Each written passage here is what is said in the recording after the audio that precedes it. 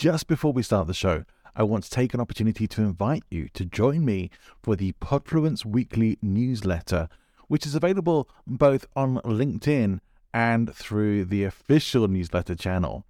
Now, if you are on LinkedIn and it's easier for you to follow there, then please just click on the link in the show notes, which will take you straight to Podfluence on LinkedIn, where you can subscribe for free and get weekly updates on Podfluence articles as well as episodes. If you would like to subscribe to the full newsletter where you'll get additional materials and, as my little incentive to you, my pre-podcast guest checklist for you to use when you're appearing on podcast shows so that you can be fully prepared every single time, then please click the link to the official newsletter in the show notes. Hope to see you there. Let's get on with the show.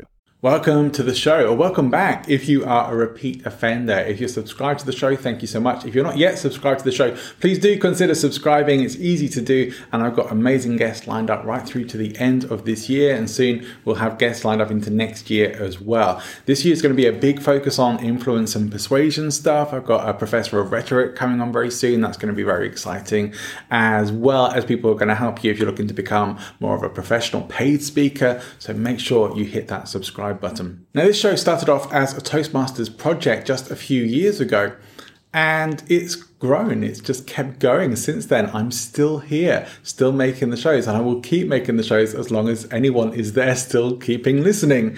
And I want the show to grow, of course. You can help with that by sharing the show with people in your network. Share the shows that you love and let us know that you love them as well. You can leave reviews. That helps people to know that it's a great podcast to come and check out. You can do that very easily on Apple Podcasts or on Podchaser, and that's going to direct people to the show. So you can really play your part there, but now you can support the show financially as well. So if you would like to help with things like my current goal of getting a microphone upgrade, then check out my Supercast page. You can see there's a way you can support me by buying me a coffee each month, or you can support me by buying one of the membership levels where you can actually get access to exclusive content. You are going to have access to the live streams with the guests and to exclusive Q&A time to put your questions to the guests that I have coming on the show, as well as advanced information for who's coming up so that you can make sure you tune in as and when. When I first started the show, I knew I wanted to talk about public speaking and presentation skills and my other passion, which is tools of influence and persuasion. And those two things, fortunately for me, marry very well together. Since that time, my ethos for the show has really solidified to being a show where not only do I talk about influence and persuasion and helping people to improve their influence and persuasion in communication in general, not just from the platform, but in all of their lives, and within an ethical framework, to also being able to empower people to understand when influence and persuasion is being used on them, so that you can perhaps protect yourself and have some awareness that someone else might not be working to your best interest and might actually be using particular influence and persuasion tactics on you. So I see this as being part of my mission to empower people to understand influence and persuasion, to use it in that ethical framework, and to help prevent it being abused, especially on yourself. Now, with that said, today's show is actually about introversion for the most part. And my guest, John Baker, is an expert on this, working with companies around the UK to help them make the most of their introverts in the workforce and make sure that things aren't being left on the table, that people aren't being ignored, passed over, and that everybody's voice is getting heard. There's a lot of power in introversion. But often it's the extroverts who get heard more, tend to be the louder people, the people who think whilst they're speaking, and the introverts are sat there thinking about what they're going to say and often getting passed on altogether. Now, I'm naturally an introvert, and many of you will be too. I know a lot of people in presentations and public speaking are naturally introverted. Don't worry if you're not. There's plenty here for you as well. But I've pushed myself now to be more of an ambivert. I can be very extroverted in certain situations to a point where some people would not believe you if I tell them that I'm more naturally introverted. Now that's fine, but John has a very interesting take on this, that introverts shouldn't have to change themselves, and that the thing we can all do in our professional environments particularly to make sure that voices aren't being left unheard and that introverts can be brought out more, because it isn't just extroverts who make great leaders. Introverts can as well. And sometimes, okay, maybe in different ways, but let's not leave those things aside altogether for the people who are more noticed because they are the loudest and the ones who are always happy to let everybody know what they're doing, or the people who are perhaps keeping their heads down and just doing a great job and hoping and waiting to be recognized for that and getting passed over and ignored. We also got on to talking about networking.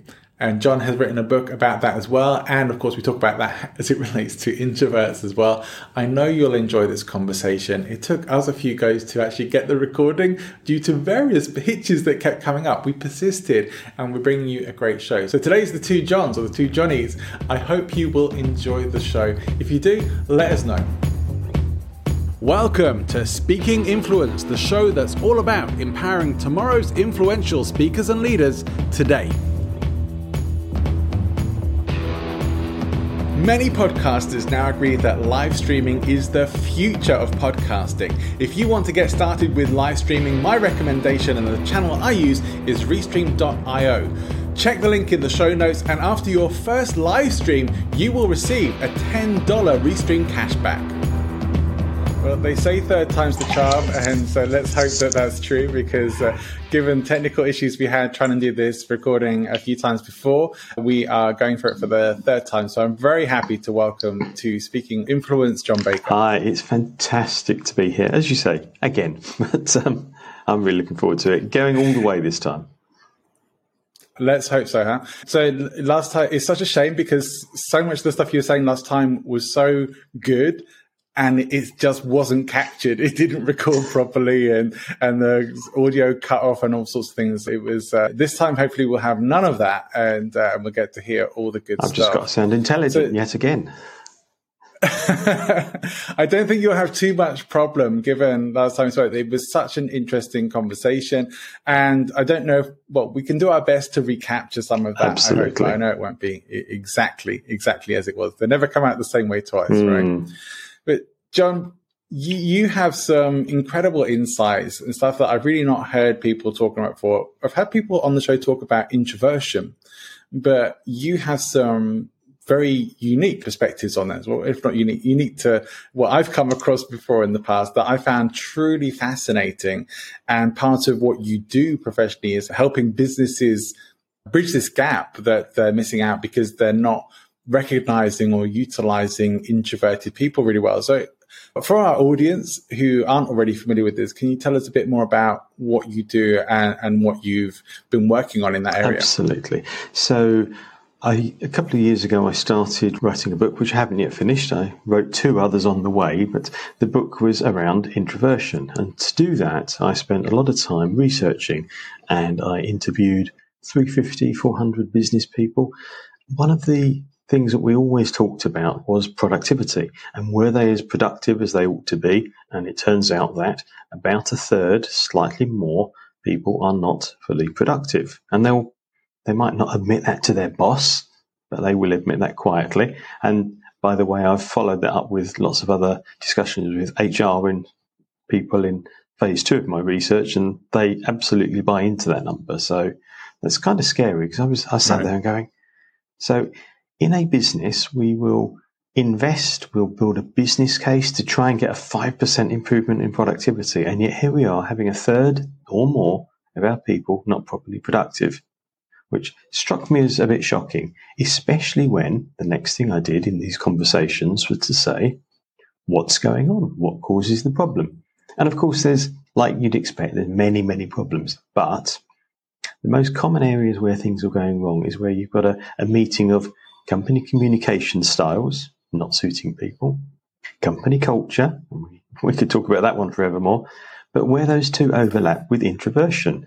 And essentially, if you think about it, company culture and communication styles are both leadership issues. The leadership determines the way that works, and so leads me to sit there and say the leadership of many firms is throwing away up to a third of their productivity. Just probably, and by speaking to many leaders, it becomes clear they're not doing it deliberately, because you'd have to be a bit mad to throw away that much productivity. but it's due to a lack of knowledge about introversion. So that's what got me started on this path. So then I started to sit there and say, well, how can we go about this? How can we recognize some of the introverts around? How can we understand them more? But most importantly, what is it that's going wrong, and how can we start to improve the way that they can work with us? Yeah, absolutely. So that would be a good place to start, because maybe to really define our terms and get clear on what we're talking about when we talk about introversion. Yeah, absolutely. So as you say, there's many definitions that float around. However, the two that I find really useful are energy and processing. So let me unpack that a little bit further. People energy is what I often call it. So that's where introverts will feel de-energized and lose energy when they're with lots of people. And the more people they're with and the less they know them, they'll lose more energy. It's a bit like, do you remember the old Nokia 3310? It was one of my first mobile phones. But I do. Yes. And so you charge it up for ages quietly at home or in the office. And then, of course, the time you go out and expect it to start talking to you, you'd see this battery thing go bzzz. And with introverts, it can be very similar to that. A, you're going to energize by being quietly at home or quietly in the office. But B, you're never quite sure how long that battery will last. Whereas extroverts will become energized by being with a large group of people. So you've got the energy thing going on, first of all. And the reason I say this one is because it has implications for the way we manage people, the way we manage meetings, and it also is what I would say is one of the defining points about introversion. The second one that I think is really useful is processing. And to be more precise, it's internal processing or external processing. So what do I mean? I mean the way we think. Introverts tend to be internal processors. Ask a question and they'll think about the answer. They're trying to create the most accurate, the most well-structured, the most complete answer they can. As opposed to an extrovert who will ask that same question, poof, and words come flying almost back out straight away. One's internally processing and the other is externally processing. An extrovert will talk to think, and an introvert will think to talk. Now, neither is wrong or right or good or bad. They're just different. But think about the implications, again, for the way we manage our teams and especially manage our meetings. Because the reason I wrote a book about business meetings is because that's where the culture and the communication things, together with the introversion, happens in so many places. And it's a key place where business gets done or doesn't. Yeah. And so the focus that people tend to have on introversion, and I know we've talked about this before, is much more on introverts changing in order to fit the workplace rather than the workplace changing in order to fit the introverts or to make the most out of the introverts. So you come at it from that perspective, and that's great because I know that I am someone who's very naturally introverted, although having done a lot of work on that, I feel that I've moved the needle and pushed myself into the ambivert sector now, where I still do very well with large groups and I can find that energizing, but I still really like to take myself away and have some quiet time and energize by myself. So I find that both can work for me, but I still probably fall more on the introvert side. So I'm really pleased to hear this. And I've certainly had those kinds of experiences in the workplace. So where do you start to do work with people on making some changes? Well, I think the first thing I'm just going to touch on, because you said something that's really important. There's many people who will sit there and say things like, and I've heard it myself, and I've spoken to lots of introverts who've said similar, where the leader, their manager, will just tell them, just get over it, just go out and do, just speak up, well, actually, it doesn't come that easily. So I think we've got to start with that starting point. And that's why, as you rightly said, I think that rather than just expecting the introvert to change, actually, surely as a good leader, we ought to be thinking about all of our team and how to manage to get the best out of all of them. All I'm really saying is, look, about a third of people are introverted. Let's put a bit of focus on how to manage them, how to change yourself in order to manage them. So I think the first thing is where that comes from. then I think the other thing I'll just quickly touch on before we get into some of the things you might do is a couple of myths that follow through, because introverts are not shy. That one comes up time and time again. And so if you're sitting there saying you've got somebody who is shy, that doesn't mean that they're introverted. Shyness is, if you like, a fear, a timidity, an uncomfortable, depending on how shy you are, of being talking in groups of people. Whereas introversion, as we said, is about energy and about processing. So shyness, not there. Introverts are not antisocial. They socialize differently. Introverts will tend to have fewer, closer friends. They also, out of interest, like being part of a cohesive small team. So this idea that introverts want to work alone, no, they value, or many of them value, because there'll always be exceptions, but many of them value being part of a cohesive team. Not one of these teams where you bung together loads of people and just say, oh, get on with it, but a cohesive team. So again, as a leader, how are you managing your team so that the whole team respects each other and can work together? Yeah. So I think those are a couple of points that just worth bringing up first. So then what can we do? Well, I think the first thing I'd always sit there and say is to think about the way we're communicating and give people time and make it okay for them to use what I'll call the introvert processing gap. Now, that doesn't mean that introverts are slow. That doesn't mean that they're doing things. But here's how quite often things go. And I've been in this myself as well. So in fact, real life example, some years ago, I used to work in a team of, well, there was about 6 of us in total. I was the franchise manager for the north of the UK, my colleague for the south. We didn't see each other face to face very often, and about once a week he'd give me a call. Hi John, how you doing? Haven't seen you for ages. Yeah, I'm all right, thanks. And then note that little gap while I thought about what I was going to say. Wow, that's brilliant. Well, I've had a great week too. And then he'd spiel off half a dozen things that he'd been up to in that week. He'd met the mayor, his franchisees had won the awards, they got the best sales ever, and all this kind of stuff. Half of which, by the way, I'd heard the week before. Anyway, I was just ringing up to see how you are. So how are you doing? Yeah, I'm good, thank you. Again, there's a little processing gap. Fantastic. And then he'd go into it again. And what was he doing? What he's doing is an extrovert. They tend not to like gaps in the conversation. They tend to fill them. Introverts are quite happy with gaps in the conversation. So number one is I'm leaving a gap because it's my natural style, and he's jumping in it because it's his natural style. So, as I said, this isn't about good and bad, but it is about realizing the implications. Because what was he doing? Subconsciously, he's training me. He's not interested in my answer. So what am I doing? Sorry, I'm not going to talk. So when I say that we've got to encourage introverts, first of all, we've got to make it okay for them to talk. We've got to give them the space, the gift of time, to leave that gap there, become comfortable with that short gap. And at first, they may still not answer because for a long time you've been training them not to bother. Okay, so now re-ask the question, perhaps in a slightly different way, but re-ask the question and wait for the answer. And perhaps again, just gently probe in to get the answer. But the second you start answering for them, as so many leaders do, immediately the engagement is switched off because immediately they're going, no, not interested anymore. So I think the first thing is this gift of time and just being aware of that processing gap. And then, of course, that happens in all sorts of other locations too. So mentioned meetings earlier on. Very often people will say to me, John, I've got these 2 quiet people in my team and they never ever speak up. I just wish they'd share more stuff with me. Okay, I say, that's really interesting. Tell me a bit more. And inevitably, well, there's these 2 over here that never shut up.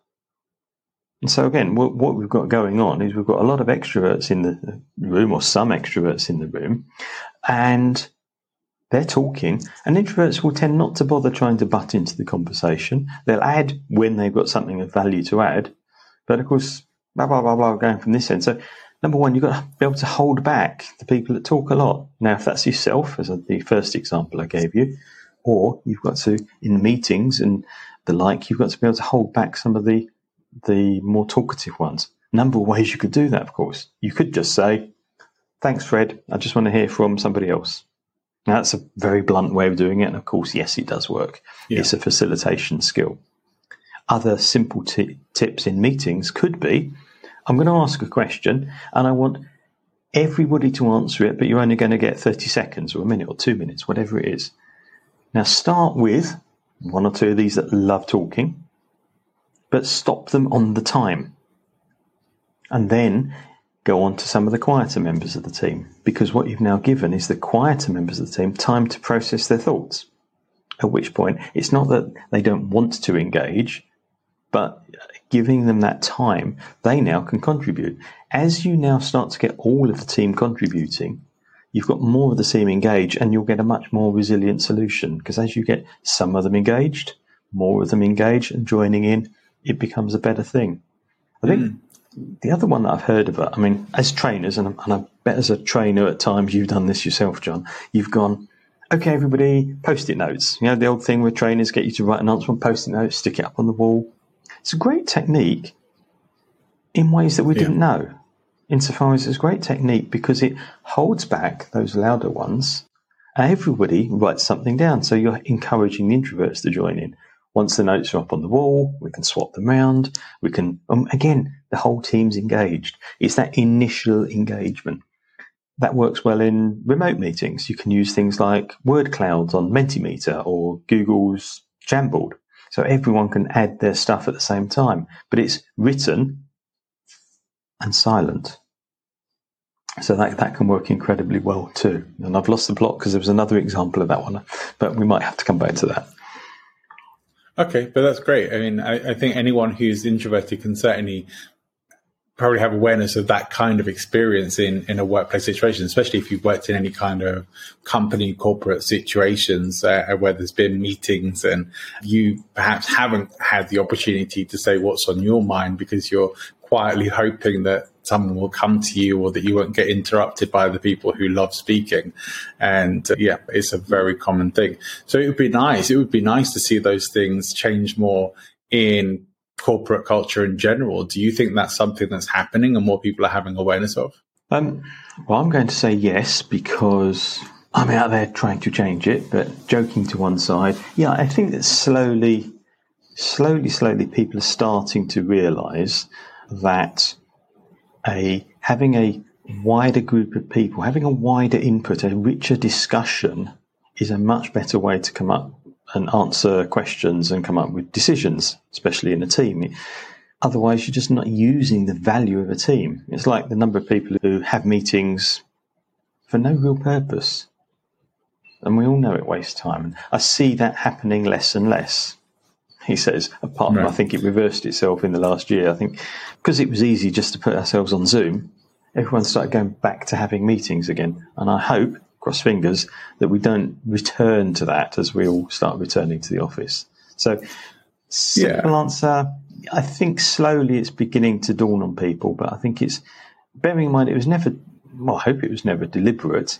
I think it's just this understanding, and it's starting to understand the implications of the way we act and the way we manage our teams.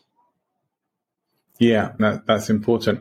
I wonder, some of what I've experienced through online meetings has been people are seemingly becoming better at managing those with the experience of the last year. The more of them we're doing, the better. So a lot of people have actually become more efficient because of them, and also started to waste less time, because generally when they go on a Zoom call, people aren't really hanging about. You're not necessarily waiting for somebody to turn up. So you just get on with it and do what you're there to do. So whilst there may be some people going down the direction of more meetings, I think what I've seen at least is people starting to become more effective with those, and that it seems to sometimes give, because a lot of people are on mute, give people those opportunities to have more control over who's speaking when. Yeah, I think that the functionality, if I can put it like that, of many of the meetings has got better. And so I think that decently run meetings have become better, but I think there's a huge number that don't. So just because it's on Zoom, I see a lot more people talking over people. So the whole lag thing between the mic kicking in and or the earphones kicking out and the mic kicking in sometimes makes it harder to jump in and butt into conversations. So I think it really is about doing exactly as you said and controlling the conversation more when it's online. And also, I think that there's the simple fact that we've got to work together much more. We've got to use some of the technology to really help us, rather than just try and replicate exactly what we used to do in an offline situation. Yeah. Yeah, things I wish we could all get a bit better at. But it's good to see, and it's good to know that there are people like you out there who are aiming to make a change in those sorts of environments. What perhaps are some of the things that each of us can do if we're not running the meeting, or if we're in an actual in-person meeting and things that somebody isn't really getting to share? How can we help? I think one of the great things we can do there is actually help people. So quite often, if I'm in a meeting, I'm not running it, and somebody asks me a question, so I've got my bit of airtime, shall we say, and a couple of things that introverts are great at doing. Introverts are very good at listening. They tend to be very good listeners, and therefore, although they don't always practice it, they're great summarizers, which a summary in any form of meeting allows you to bring everything together. Now, you can then head it off in any direction from that. You can go back to some points that weren't clear, and I'll quite often use summary, and I invite any listeners to do this one.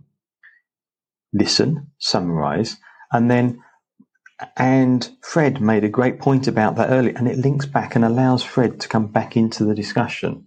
Because I've already got the airtime, I can constructively, rather than just going, oh, Fred, I can lead Fred in, I can build him back in, I can say the good points of what he said, and then, which has allowed him to do some thinking first, and then bring him in. So we can bring people in and link people in, the quiet people, link them into the conversation, because that's going to make the whole conversation better. And we can all do that regardless of whether we're running the meeting or not.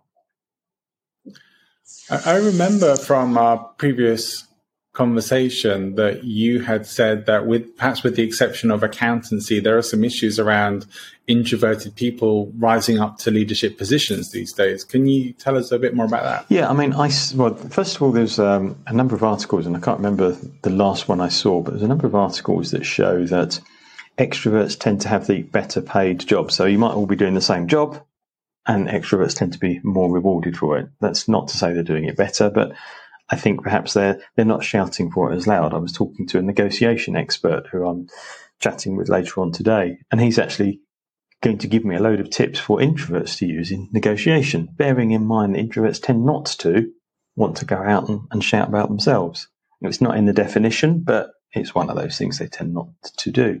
So, yeah, I think the first thing is to be aware of the fact that that just tends to happen. I think there's an extrovert bias, if I'm honest, in society, particularly business society. We assume that loud is confident and that confident is good. Well, confident has got nothing to do with being loud.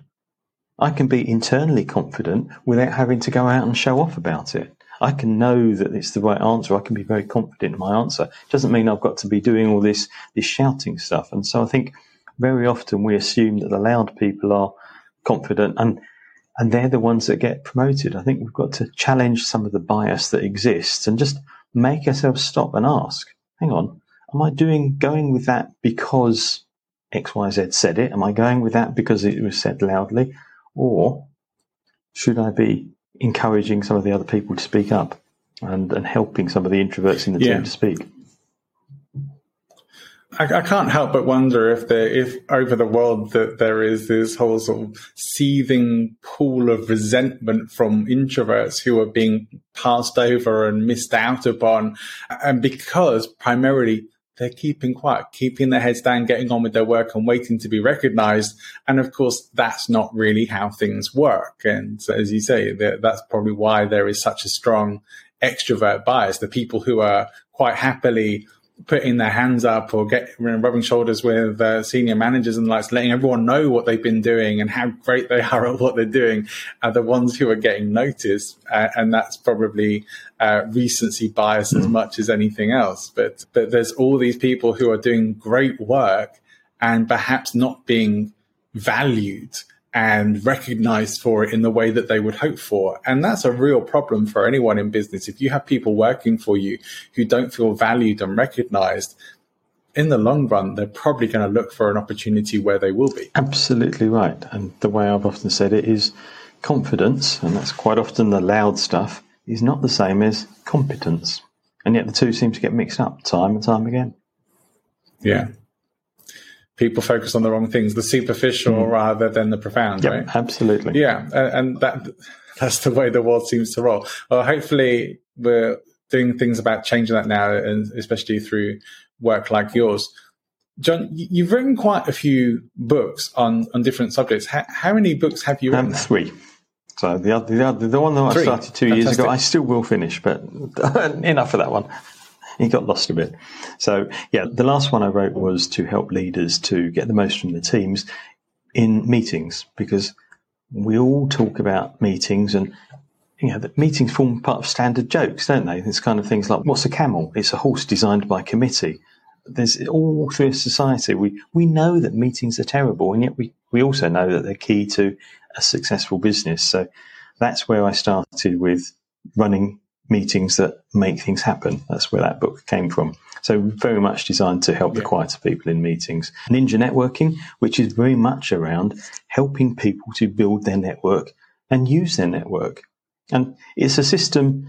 The system in the book is about helping quieter people to build a network, because introverts can network actually incredibly effectively. And yet, again, everyone assumes that you go to a room, one of these buffet lunches or dinners, town hall meetings or whatever it is in the business, and we make this assumption that the people that are loud and holding court are the effective networkers. Not necessarily. So Ninja Networking was around that. The Go-To Expert I co-wrote with my ex-business partner, which is very much about helping people to become the expert in their particular niche. Great. Well, these are all fantastic things for us to touch on. And I would like to get a few thoughts from you about networking, because this is a topic that I often will find myself talking to my coaching clients around. I do a lot of networking, something I didn't used to do. I used to think that networking was going to chambers of commerce meetings and having business cards thrust in your face, and people really trying to find out how useful you are. And as soon as they realize you're not, they've already moved on. And that's what networking was to me for the longest time, until I started finding some networks that were not like that were more focused on friendships and valuing people and other things besides sales and usefulness. So what are your tips and advice for people around networking? Okay, and I think you touched on the first one. Boom. It was like, all these meetings where people go to and, here's my business card. Great, that's going straight in my bin. But meetings are great. Networking meetings are great. So don't get me wrong. I'm not saying don't ever go to them, but networking meetings are meetings. They are not networking. That's the way I look at it. The way I would then go on to sit there and say the networking is what you do with individuals. And you're doing it for a purpose. But you asked some tips. So how about this? First of all, I'd say, what is it you're trying to get? What are you trying to achieve from your networking? And be a little bit, the old goal thing, be a little bit specific with it. Oh, yeah, I want to get more business. That's not going to help you. But I want to generate this. I want to generate this type of business. I want to generate this much of it. So that's fine. You've got a specific goal. The next question is, who of all the people you know, and perhaps a couple that you don't, who of all the people you know are best placed to help you achieve that goal? Now, and pick on this great example. I was working with one client once, and he said, I've got 30 or 40 people. I said, now pick on 5.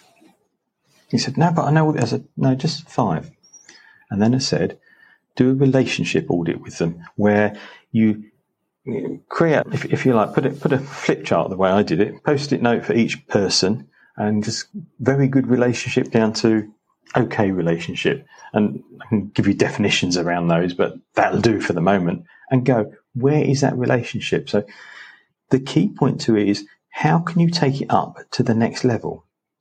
Because rather than just going, I know Fred and he's in my network. What am I doing? If Fred's one of the top people in my network, the most able to help me, what am I doing to improve my relationship with Fred? What am I doing to help Fred? I'm asking Fred to help me. What am I doing? So start to focus on the quality of the relationship, but you can't do that with everybody. I'd love to. And there's that old networking saying, you don't know who your contact doesn't knows. And that's absolutely true. But this is about prioritization and the amount of time we've got. So pick the people most likely to get there and focus on developing that relationship to the next level. And then when you start to do that, you get to the point where instead of going, and this particular client said, yeah, well, I do that. I know all my most important people and I know their wives' names and I know their children's names. And I said, but is it a business-based relationship or is it just, you take them out for dinner once a month? And so we started to refocus it around business. And you've got to get the business part in first for the friendship to kick in, where lots of people go wrong. Salespeople particularly, they start on all the being nice and the friendship piece, and they never really get as far as the business piece. It goes the other way around. Sure.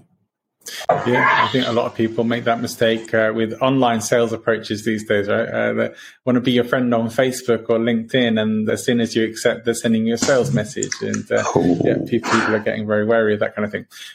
But, people don't really know, or I think a lot of people miss out on this aspect of nurturing the network. And a network is one thing, but a nurtured network that you actually care about and, as you said, have deeper connection with outside of perhaps just work situations is much more valuable to you because they're your friends then, and your friends will do stuff for you, and you'll do stuff for them, and that's what it becomes like. That's the key point to it, isn't it? And of course, the other interesting thing with that is that developing the strength of the relationship takes time. And so the more time you're spending focused on the relationship, then it takes a while to pay back. Of course, I've been to a networking meeting, the same sort of you have, with Chambers and whatever. And I happen to have been lucky enough once to walk into one and I met somebody and that somebody placed some business with me straight away. But let's be completely honest, that's rare. The other kind of thing is much more common, and really what we're looking for, where somebody I've known for 7 years, in fact, I got to know them at the first, I once joined a networking group a number of years ago, and I get more business from that group now than I used to when I was actually in it, because the quality of the relationships have continued to build over the years. And I think that's the key point to it. Yeah, that's absolutely vital. But the other thing with that is, just the one quick one I'll add to that is that the reason I said introverts are great at this is all one-to-one stuff. It's not the going out and doing the stuff that introverts hate. It's not all the small talk. It's one-to-one relationship building, and introverts are good at that. And they do it quietly behind the scenes. Yeah, I must admit, I've been doing this thing called Lunch Club. I don't know if you've heard of it, but it's an online networking group, and they set you up based on your profile and what you're looking to get out of your networking. They match you up with people in the network you're also looking to meet. And it's one-to-one meetings for around 30 to 45 minutes. And you can set up 1, 2 or more a week, depending on how much you want to. And I find that great. I've met some incredible people. They actually do a very good job of matching people up. And so I've had lots of interesting people, great conversations, some great sales leads, and picked up some podcast guests through it as well. It's been really, really good.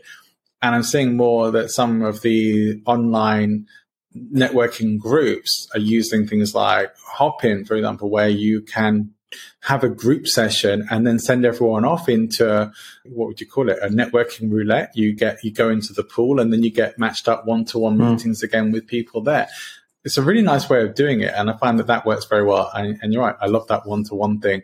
I struggle a bit more with things like breakout rooms in Zoom, where it's like 5 or more people, and I'm find myself doing that patiently waiting my turn thing. But again, that's the trouble, is introverts tend to perform less effectively in larger groups like that. For all the reasons we said earlier, they won't just cut into the conversation because they've got to feel there's a real value to it. And if somebody keeps talking, we're our own worst enemy in many senses for that. If they're going to keep talking, just let them. Yeah. Well, I'm not doing myself any favours, but it's in the nature of it. Yeah. I think perhaps this is one of the reasons why I like being a public speaker, that I can take to the stage and I don't have to compete. I can be on the stage and I'm naturally in life, I feel a very intentional speaker. Like you're saying, introverts think to speak. I very much do. And I find that I plan very well what I want to say for any of my talks and presentations, as anyone should. But I can now improvise and riff and stuff. Those are things that I've developed over time. But I love being on the stage, and not just because people can't answer me back. Like, I want interaction. I want them to be some relationship. But I think it fulfills that kind of thing, actually being able to be heard and to be heard with your intentional speaking, like what you are meaning to get out there, put it out into the world, that often otherwise gets ignored or shouted over. And yeah, I can see why a lot of introverts find themselves in public speaking. And isn't that strange? Because one of the other myths that's around a lot, and I've heard it said to me, John, you can't be an introvert because you like speaking on stage. What? Yeah, there are huge numbers of introverts, and I'll put together an argument quite often that says introverts make better public speakers because they tend to be thinking of the audience. There was a great poll a friend of mine ran on LinkedIn recently. Why is it that people are speaking? And a lot of them are speaking because they want to speak, because of their ego. If I'm on stage, and I bet you're the same, you're thinking about the audience, John. And what are they getting from it? And that is a much more, I'm not going to say that it's only introverts that do that, but it's a natural introvert style to be that way around. Yeah. I think it would be nice to move into talking about your insights into becoming an expert in your niche, because I know that it's something that comes up a lot in episodes with people, and we've had personal branding experts on the show, content marketing creators and advisors and things like that. What kind of insights and advice do you generally offer to people around this rising up to expert status? I think the first thing I'm going to say is that, and it is about rising up as a status, but the key thing is choosing a niche. A lot of people go, oh, no, hang on, I don't want to narrow my audience. And there's this mental block. And a number of the people I've worked with, no, I don't want to narrow my audience because there's this connection with, if I narrow the audience, I'm going to appeal to less people. Well, actually, you're going to, if you've got a narrower but deeper niche, you're going to appeal to more people that have got the same kind of thinking processes, the same kind of problems, because you're going to understand them in more detail. If you're an expert in a particular field, or if you're, whether you want to call yourself an expert or I'm a specialist or whatever you want to call yourself, you're going to be more valuable to the people in that field than somebody who's much more of a generalist. Because although the generalist might talk about some of the problems, they're going to talk about it in loads of different things. So I think the first thing is, why would you do it? And generally speaking, you become more valuable. And there's a lot of research shows that you can charge higher fees if you're a specialist in your niche, or if you're an expert in your niche, than just being good at what you do. So that's the first thing. The next thing, the big one I would always say to people is stop and listen. Because although I could, you and I could roll a dice right now and pick on any profession we liked, and I bet you we could name the top 3 problems that profession have. We're not going to do it, but I bet we could. Because all professions have the same problems. However, if I went to lawyers, let's say, and started talking about the problems they have, which will be the same as the problems that, welders have, welders will use completely different language for it. And so if I go to the wrong one and use the wrong language, I don't sound like an expert in that niche. So the first thing is to really start to listen and do some research to understand what it is that they see as the problem. All that, you've got to put your preconceptions to one side.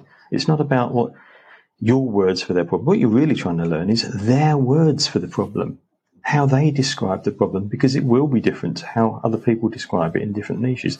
Because every category of people almost uses different words to describe often exactly the same thing. So start to listen to that, then start to use those words back towards your niche. And that's probably some of the simple things I do. And there was one accountant I was working with, and he had a great expertise in construction, and he's doing very well now by specialising in small construction companies. But his website was very general. And one of the first things we did is just a silly little thing of changing the colours so they were a bit more butch and buildery. It was a bit pastely and not so buildery, and then changed the images. So there were, lots of them were stock images, like lots of us use. Mustn't. But he changed them for images on construction sites. Even just those few changes meant he got a lot more people ringing him up from the website. So it really is about the language and the type of things that people in your the niche you want to be start to attract them by changing the simple things. Makes sense. What, in your opinion, makes someone an expert? The one thing I would say, and I was running a poll on this recently as well, is particularly introverts don't like to call themselves experts. And I would always say, you cannot call yourself an expert. Somebody else can call you an expert. I can say I specialise in, so I will sit there and say I specialise in introversion. I would not say I'm an expert in it. Now, one of the tendencies today in marketing is, yeah, I'm brilliant at this, and it gets very, very shouty. And I've had on my podcast, I've been interviewing a couple of marketing experts in the last 2 or 3 weeks. And as they say, marketing has become very shouty, but lots of it, we assume it's successful because it's loud. It comes back to this extrovert bias again. But actually, if you look at it, the ones behind the scenes, the ones where there's quiet bits going on, are the ones where it's much more effective. So I think the key piece that I'm getting to is to sit there and say, right, what are the exact words that really make people say yes? And I don't go, I'm the expert. They can tell me I'm the expert. If it needs to be from using more testimonials, brilliant. If I need to get a couple more quotes from people, brilliant. But it's other people that can say you're an expert. Do you have any thoughts or insights into identifying the not experts who are marketing themselves as experts? Sorry about that. You made me... I think it depends on the niche, and I think there's all sorts of things. But I think one of the things I often do is to sit there and say, okay, I often talk about marketing by educating rather than selling. What are the 5 problems what are the 5 things that where does coaching often go wrong? What are the 5 things that often go wrong with coaching? What's the difference between a really good coach and a really bad coach? Or in one example, which I did with a client of mine, she was having a really rubbish time at networking meetings. And I said, no, just chill out a minute. And her big competitor was going there, putting loads of artwork around the meeting, and she was getting really fed up with it. And I said, don't try and compete with that. That's just shouty. So I said, how can you tell a good photo from a bad photo? And she listed to me about 6 things. And I said, what's in a bad photo? And she listed 6 things. And I said, now be honest with me. Are your photos, do they have the good or the bad? She slapped me, but that was fine. Metaphorically, she said, you can't ask me that. I said, no, you've got to be honest. Do your photos have good and not bad? Do your competitors have more or less of the good and bad? And she said, no, to be fair, they do have more of the bad. So I said, don't go and trash your competitor. Go and educate your audience on what a good photo is. Because then they make their own mind up. And the way she did this, first of all, it was all about educating people on what good and bad is in that particular category. But the way she did it was to sit there and start talking about holiday photos. And so she started talking about other people's holiday pictures. They came around her and she started telling them what is in a good photo and a bad photo and how to define it. In the 3 months following that, she had more business from her networking than she'd ever had before. Because they started to see... A good way to think about it.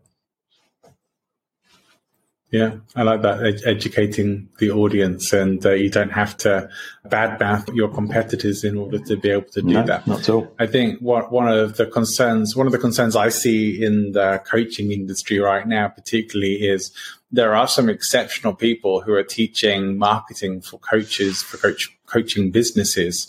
And there are hundreds of people who are identically copying their materials, their IP, and their marketing strategies, which, fair enough, they are teaching those marketing strategies to people, but people who are almost copying word for word, other than changing the names, and in some cases, they're not even that subtle, that it gets harder to weed out who actually is authentic and who isn't. And I think really you can get some initial sense, and you're right, you try and compete on your own terms, but nothing quite also replaces doing a little bit of homework on people and checking out what they've actually got going. My classic one with coaches, and I've said this one frequently, at some of the networking meetings I'd go to, people were bombarded with coaches, and I'm sure you've seen it happening too. And I said, if you want a question to fend off coaches and stop them and get them to go away, there's one question you ask them, and 90% of the coaches that approach you at networking meetings will fail the question and they'll run away. And the question is, who coaches you? Because if you've got a coach that doesn't have a coach, what does that say about their belief in what they're selling you? And I think it's the same for lots of other things, but it's not about going, I want to work with your coach, because my coach, the coach I need, is very different to the coach you'll need. But if they don't have a coach, what does that say? You might have gone a bit specialised for some of your audience there, John, but I think it's shocking, really. No, I think that's a good thing, because even in any industry, you want to know, you should be able to get a good idea of how your coach is improving themselves as well. Like if they're not working on improving themselves still, then should you be entrusting them with your long-term improvement? And it's the same with any profession. If you've got a web designer who's got an appalling website that doesn't exhibit what she says is good on a website, what does that tell you? If you've got a graphic designer with an appalling logo, what does that tell you? Yeah. If you've got a public speaking coach who never actually does any public speaking, that would tell you a lot, right? Yeah, I've seen people coming into the space that I work in who have no business being in the space at all. But I've also seen them going away just as quickly. Yeah. So it's funny how things phase like that in the world of industry. People like to jump on bandwagons, but the upside of that is they also jump off them pretty quick and onto the next one. So true. Yeah, it's always good with that. Okay, great. And so when it comes to making yourself known as an expert online, do you have any particular pointers for that? Are there certain types of content people should be focusing on, or certain ways of connecting with people that should focus on? I think the content is the important piece, and I think it really is about providing useful content that helps others. And that doesn't necessarily mean you've got to write 6 blogs a day or whatever, but what's going on that you can help other people with? Have you got useful articles out there? Are you sharing useful articles? Are you going out and helping people that pose questions? So quite often, even silly, in inverted commas, things like Reddit, and we'll have forums on things, and I'll sometimes sit in there and I'll read through it because it's great research for me. Oh, here's a load of things that people are talking about introversion. Brilliant. And well, that can form the basis of A, some blogs, B, some research questions that I go and ask other people. But at the same time, I answer some of the questions for these people, and they're incredibly grateful.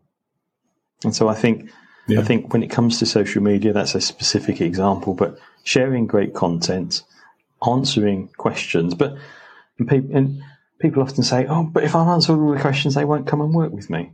There's a great deal of difference between knowing the answer to something and implementing it. You know, I could tell you exactly how to build a kitchen. Am I any good at fitting it? No. I'd rather. What would you rather have? Somebody that comes along and just tells me what to do with it, or somebody that actually does it for me? Yeah, it's important who you learn from and how you do it and how you teach, how you put yourself out there. Great. I think that's valuable. I have a friend, John Espirian. If you ever come across John is his tagline is about being relentlessly helpful. And it's one tagline I really like. Yeah, I like that. We could all do with being a bit more relentlessly helpful at times. And it certainly helps doing it. I know that if I have a question for someone like John and I go and ask him, I will probably get a video message back that gives me a really clear and informed answer on that as well. You know, not just some message of, oh, sorry, I'm busy right now, or, oh, try this, or you pop kind of thing. But no, genuinely really helpful guy. And you know, it shows in his results, I think, that something we can all learn from, as you say. Something we can all learn something from. Absolutely. What I do as well, you have some books and resources, which is great, and I hope people will come and check those out. What are the books and resources that you would recommend if myself or someone else comes and asks you, hey, John, what books would you recommend that I read? Oh, great question. I'm sitting there going through my library now and I'm going, I should have really thought about this one beforehand, because I think when we first sat down, I think, I've forgotten, because I've read about 6 more since then. One that I read recently, which was incredibly good, was An Introvert's Guide to World Domination, which sounds a bit anti-introvert, but it was a very, very good book about introversion and about helping people that are in business to become more dominant. So that was a great one. That was by a guy called Nick Shelton. Second one that is a much older one, but in many ways we've been talking about people growing businesses. And one of the although it's old, but the E-Myth, Michael Gerber, I think it's a classic book. And yes, you can change the examples, and you and I could spend half an hour and go, oh yeah, here's better examples. But I think it's an absolutely great book for making you think about what you're doing with your business and the way you do it. And so those are 2 that I'd go back to. I love that book, yeah. That's one that's always worth revisiting. I find that there's certain books that always make it onto my revisit list, and that is one of them. So fantastic, great suggestions.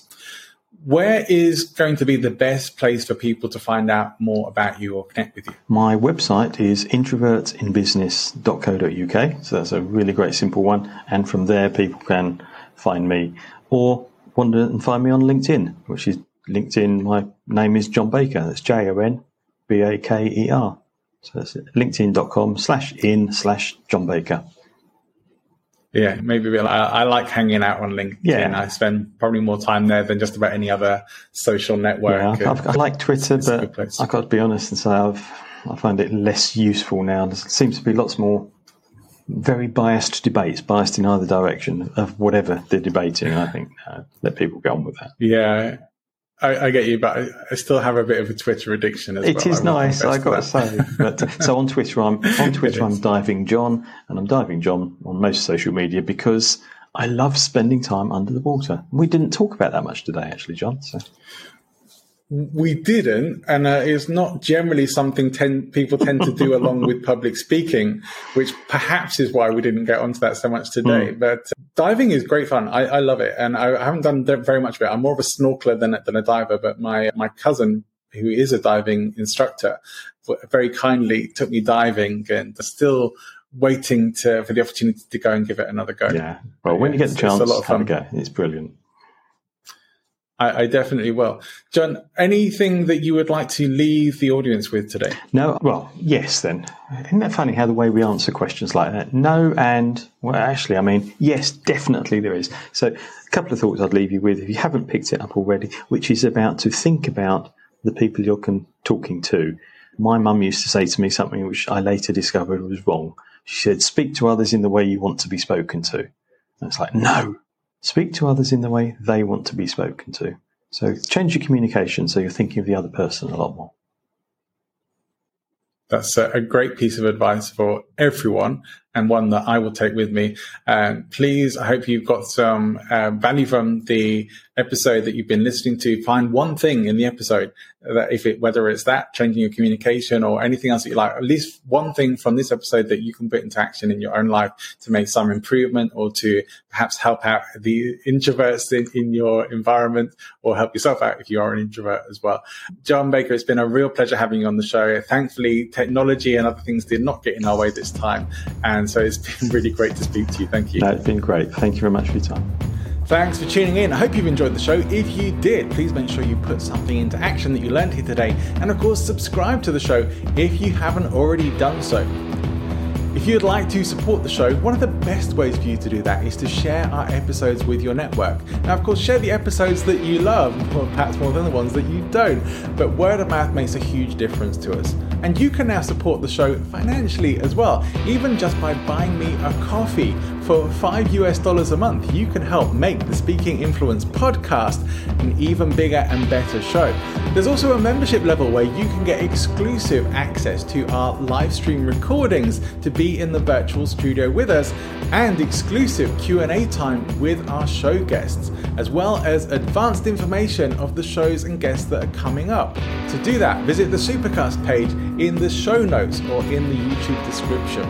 If you'd like to know more about podcasting, presenting, public speaking, tools of influence and persuasion, or maybe have me as a speaker at one of your upcoming events, then please do get in touch by email, john@presentinfluence.com, or come and find me on social media. I'd love to connect with you, even if it's just to say hello and let me know that you've enjoyed the show. For now, see you next time, and go and make great things happen.